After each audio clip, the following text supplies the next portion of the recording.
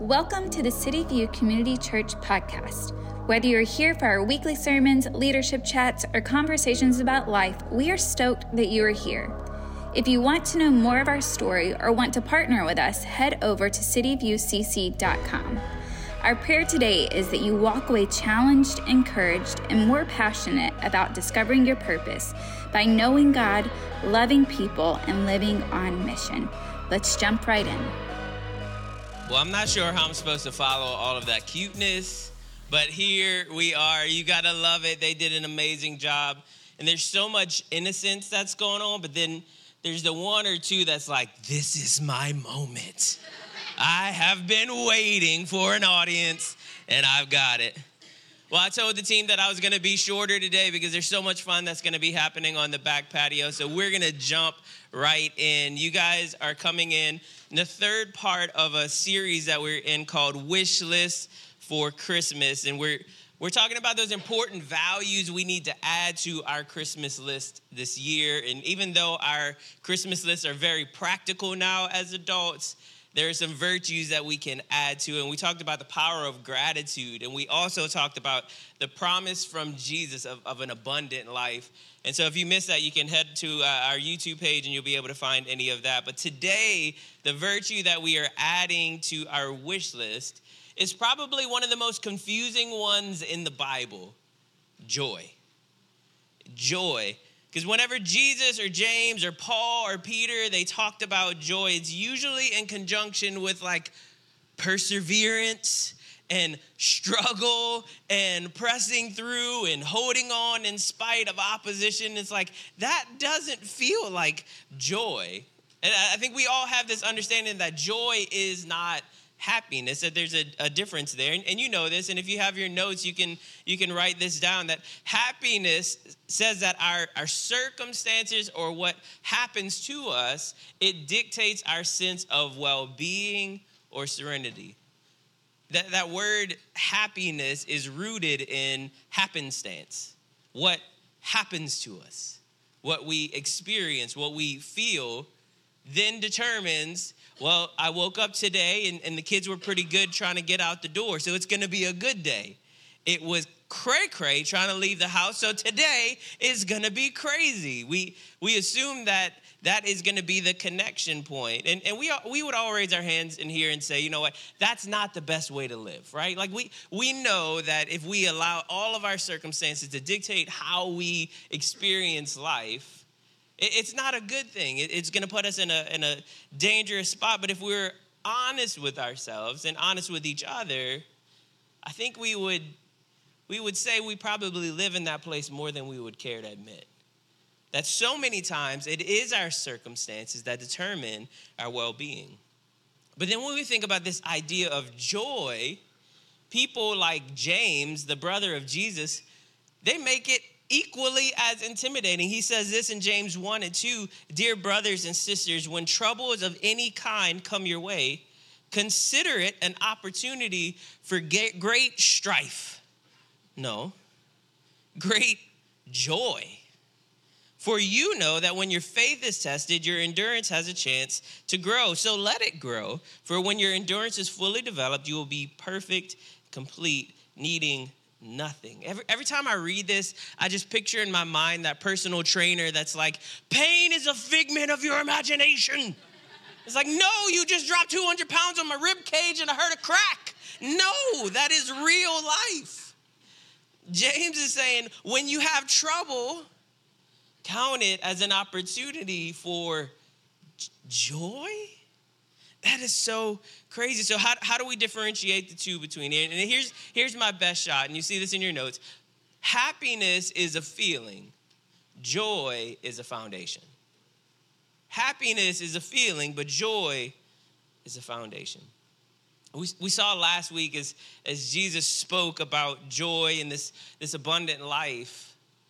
But he digs a little bit deeper in the book of John. And I love this passage of scripture, John 15, starting verse 4. This is our big area. And he says this: remain. In other translations, I love the word, but we don't say it a lot in our normal conversation.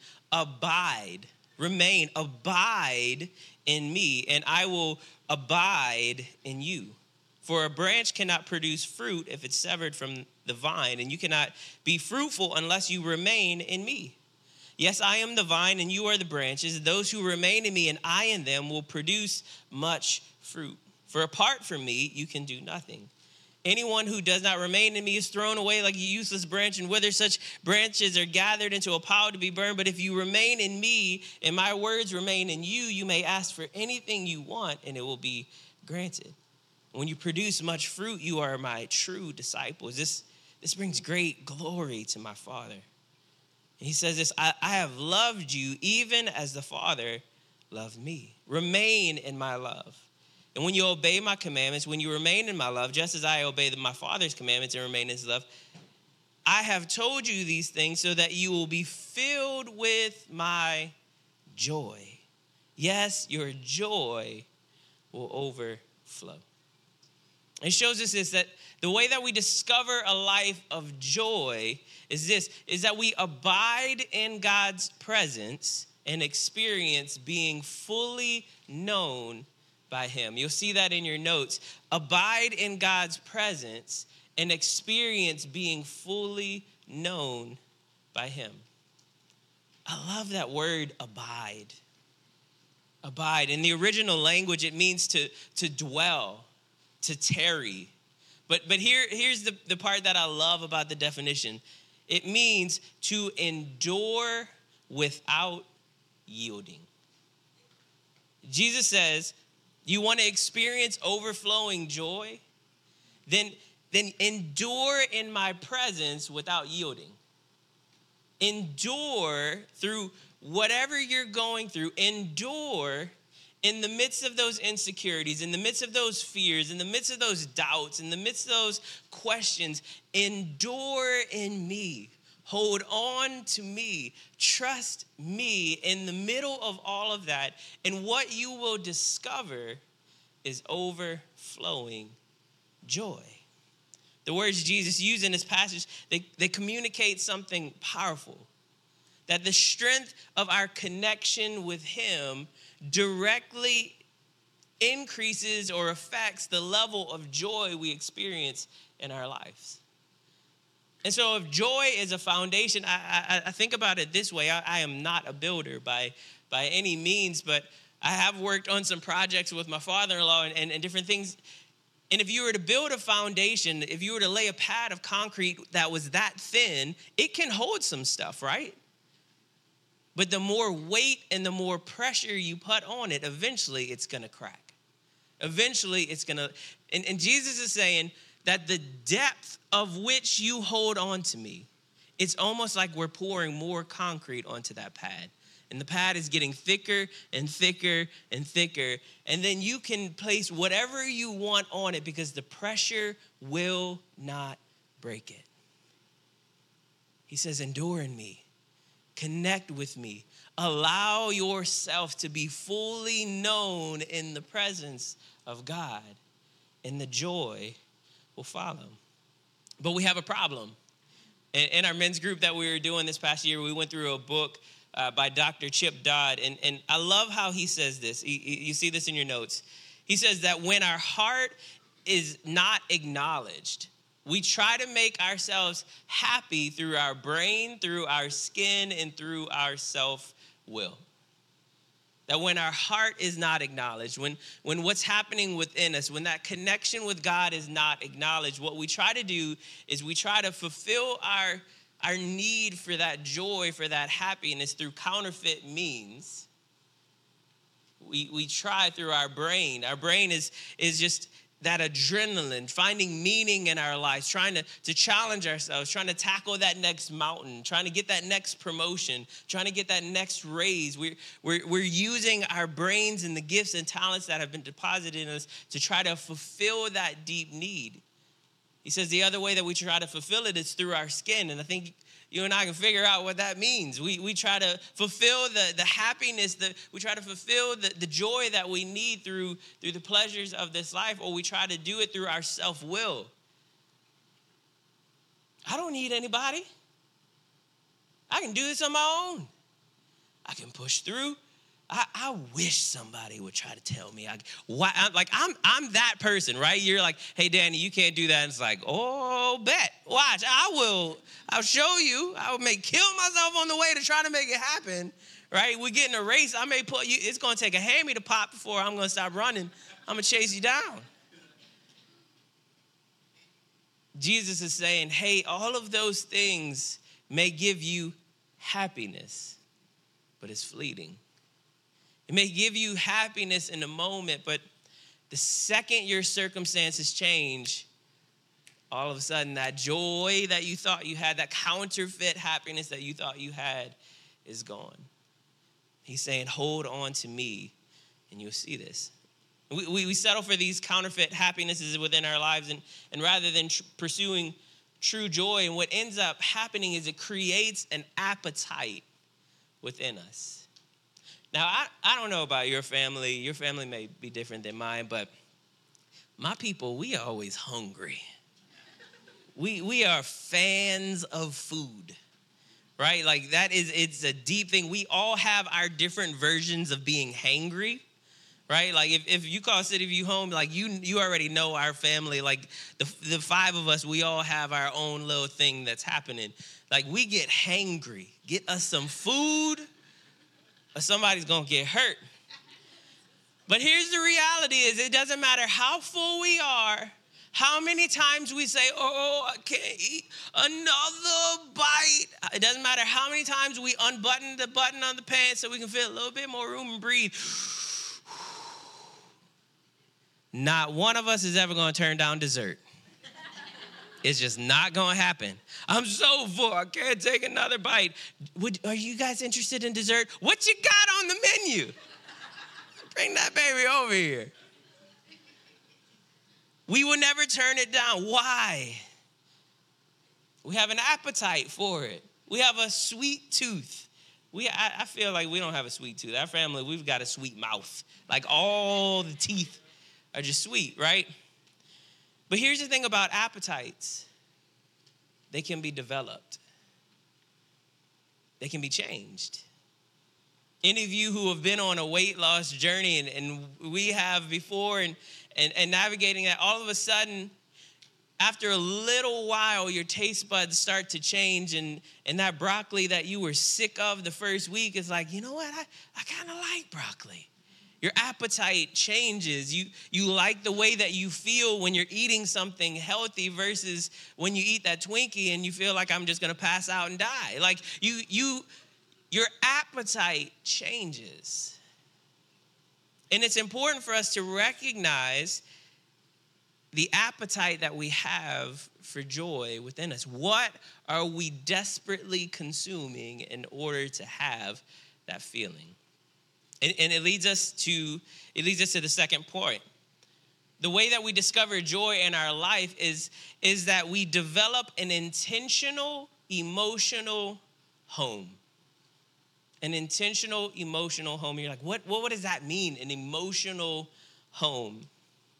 A psychologist that I started reading recently, her name is Dr. Robin Hanley Defoe. She explains that we each have an emotional home, which is this safe place, this mental area in which we retreat to when we feel pressure, when we feel stress, when we feel anxiety. And we go to that home even if we know it's not good for us.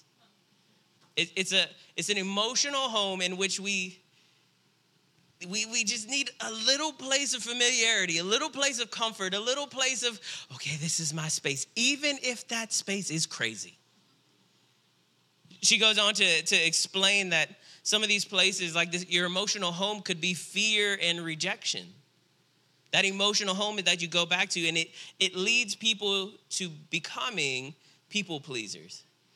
I don't want to be rejected, so emotionally I'm going to go to this home in which I will please you at whatever cost it takes so that you won't reject me. Another one would be chaos and drama. Do you know that there are some people in your life that their emotional home, they love being in drama? You don't have those kind of people in your life. Okay, my bad. I know some people that they are very comfortable in drama. They're very comfortable in chaos, and it leads to, when this is your place, your home, it leads to procrastination. It leads to blaming. It leads to gossip. It leads to, I don't know what else to do, so I'm going to and it's like, buddy, just shush it. It'll be okay. We don't have to say any words, and we'll be all right together. For some people, it's an emotional home of overwhelm and distress, a place where all of a sudden comparison and discontentment becomes your friends, a place, maybe it's an achievement or perfection. That home when everything's going wrong, you go, well, if I just lock in, if I just work harder, if I just do overtime, if I just push for this promotion, if I just do all of these things, then I'll feel okay. We allow achievement. Though maybe for some of you, and I know some of you in the room, your emotional home is this mentality that I have to always be on. I always have to be the strong one. I can never let my guard down. If I let my guard down, everyone else around me will crumble. And it's this emotional home that we go to, even if it isn't good for us. In her book, she talks about this one lady that she worked with. Her emotional home was the word should. I should. I should. I should. And what it ended up doing is, even in the beautiful moments of her life, it was tainted and filtered through this obligation. It's like, oh, this was a beautiful moment. Well, it should have been. And it robbed her of this joy. And it begs this question that you'll see. Where you retreat to in times of stress shapes your ability to be mentally and emotionally healthy. Where you retreat, where you go to, where your emotional home is, it impacts your ability to be mentally and emotionally, and dare I say spiritually, healthy.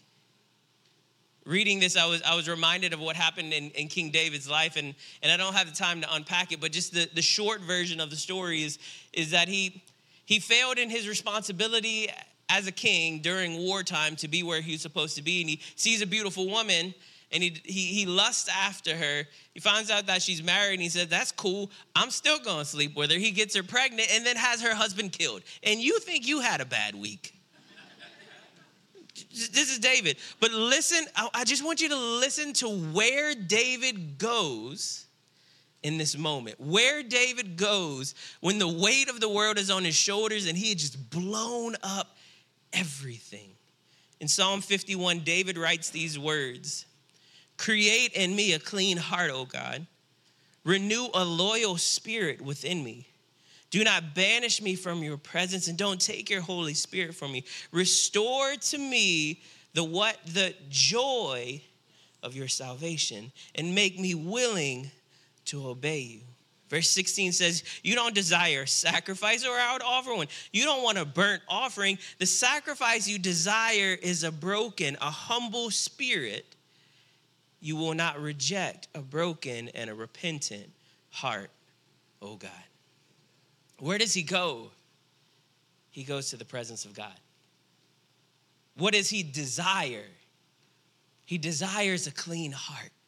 He desires a deeper connection with God. He makes it abundantly clear. It isn't just, hey, God, please don't be mad at me. David's emotional home was, God, please don't push me from your presence. I can't imagine a life without you. David's emotional home was the presence of God.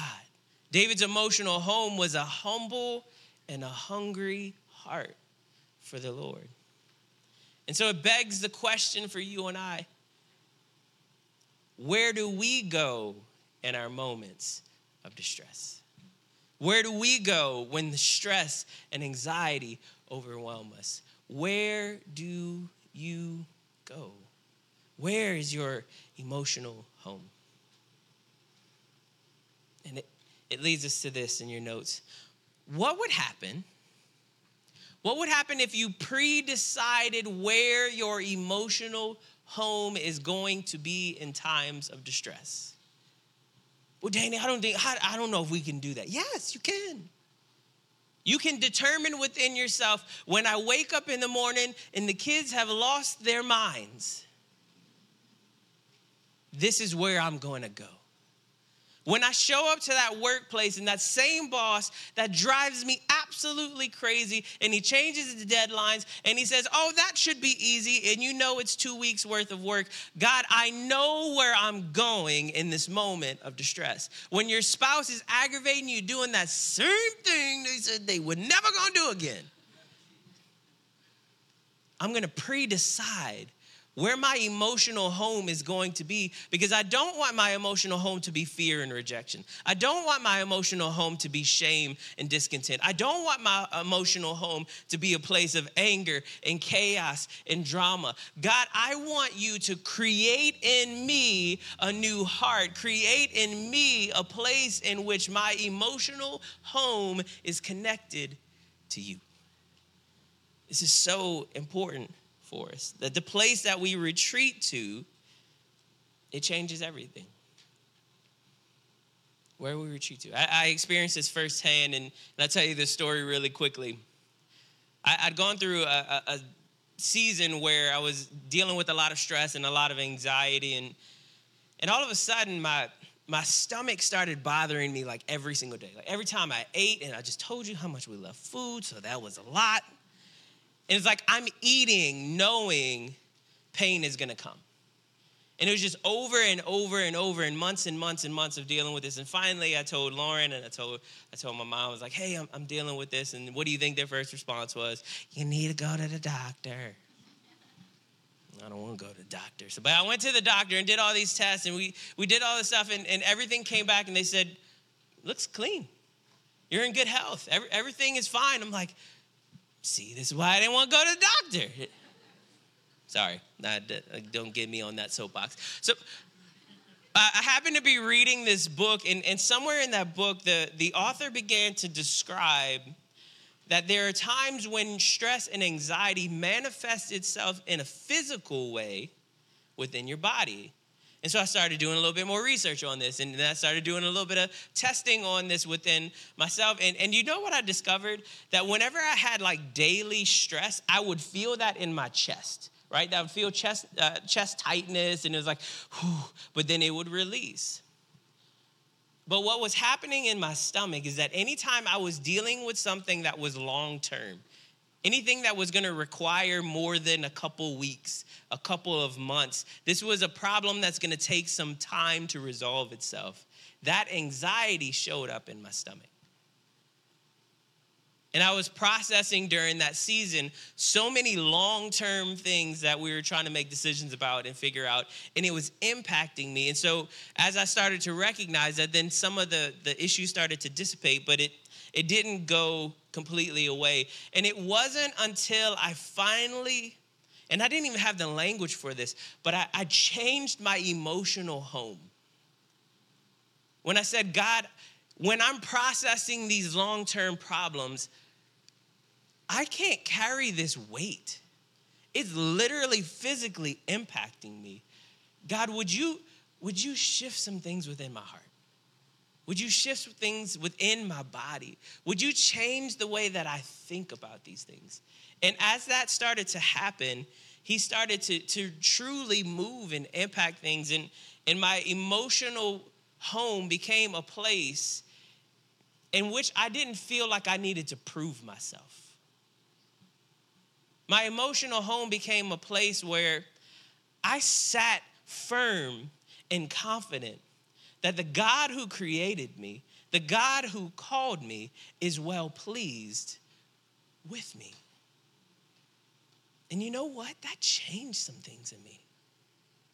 Because I was living my life with this anxiety that I've got to prove myself. I got to show myself. I got this baby face, and everybody thinks that I'm 22 years old when I'm an old man. Like, I got to show that God is doing something in our church. And God silenced all of that and said, Your affirmation is found in me. It's not found in what you can achieve. And when I shifted my emotional home, you know what? That pain started to go away.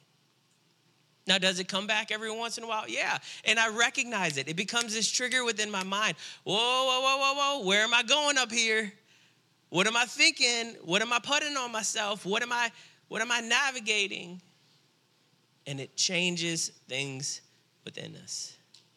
Months later, I was able to get a clearer picture of the vision that God gave us for this church. He gave us a clearer picture of the direction that we were going to go.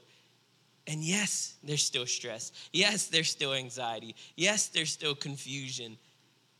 But where I go when it hits my life is completely different. And I'm here to tell you that God is saying that foundation of joy that you need is found in having an emotional home with him in his presence. And it leads us to our last point here. Where you retreat to in times of stress, it shapes your ability to discover a life of joy. Family, where are you going when life is stressful? Where are you going when the chaos is surrounding you? Because what Jesus is reminding us in here, that if we set our heart, if we set our mind, if we allow him in his presence to abide in him, that place of joy, that emotional home will be a spot we can launch from for the rest of our lives. Let me pray for you. Jesus, thank you. Thank you for your word. Thank you for this challenge. Jesus, I pray for my friends who are here that they came here just to see cute kids, but God, I pray that they leave here today challenged by your word. Understanding that their emotional home really does matter. And so, Jesus, I pray for them in this moment that they would trust you. They would surrender everything to you. God, I pray for someone in the room today that maybe they haven't trusted you with their life. They haven't made that decision to ask you to be the leader of their heart and their soul and their life. Jesus, you would give them the courage to know that their emotional home, that place of joy, that future hope is found in you.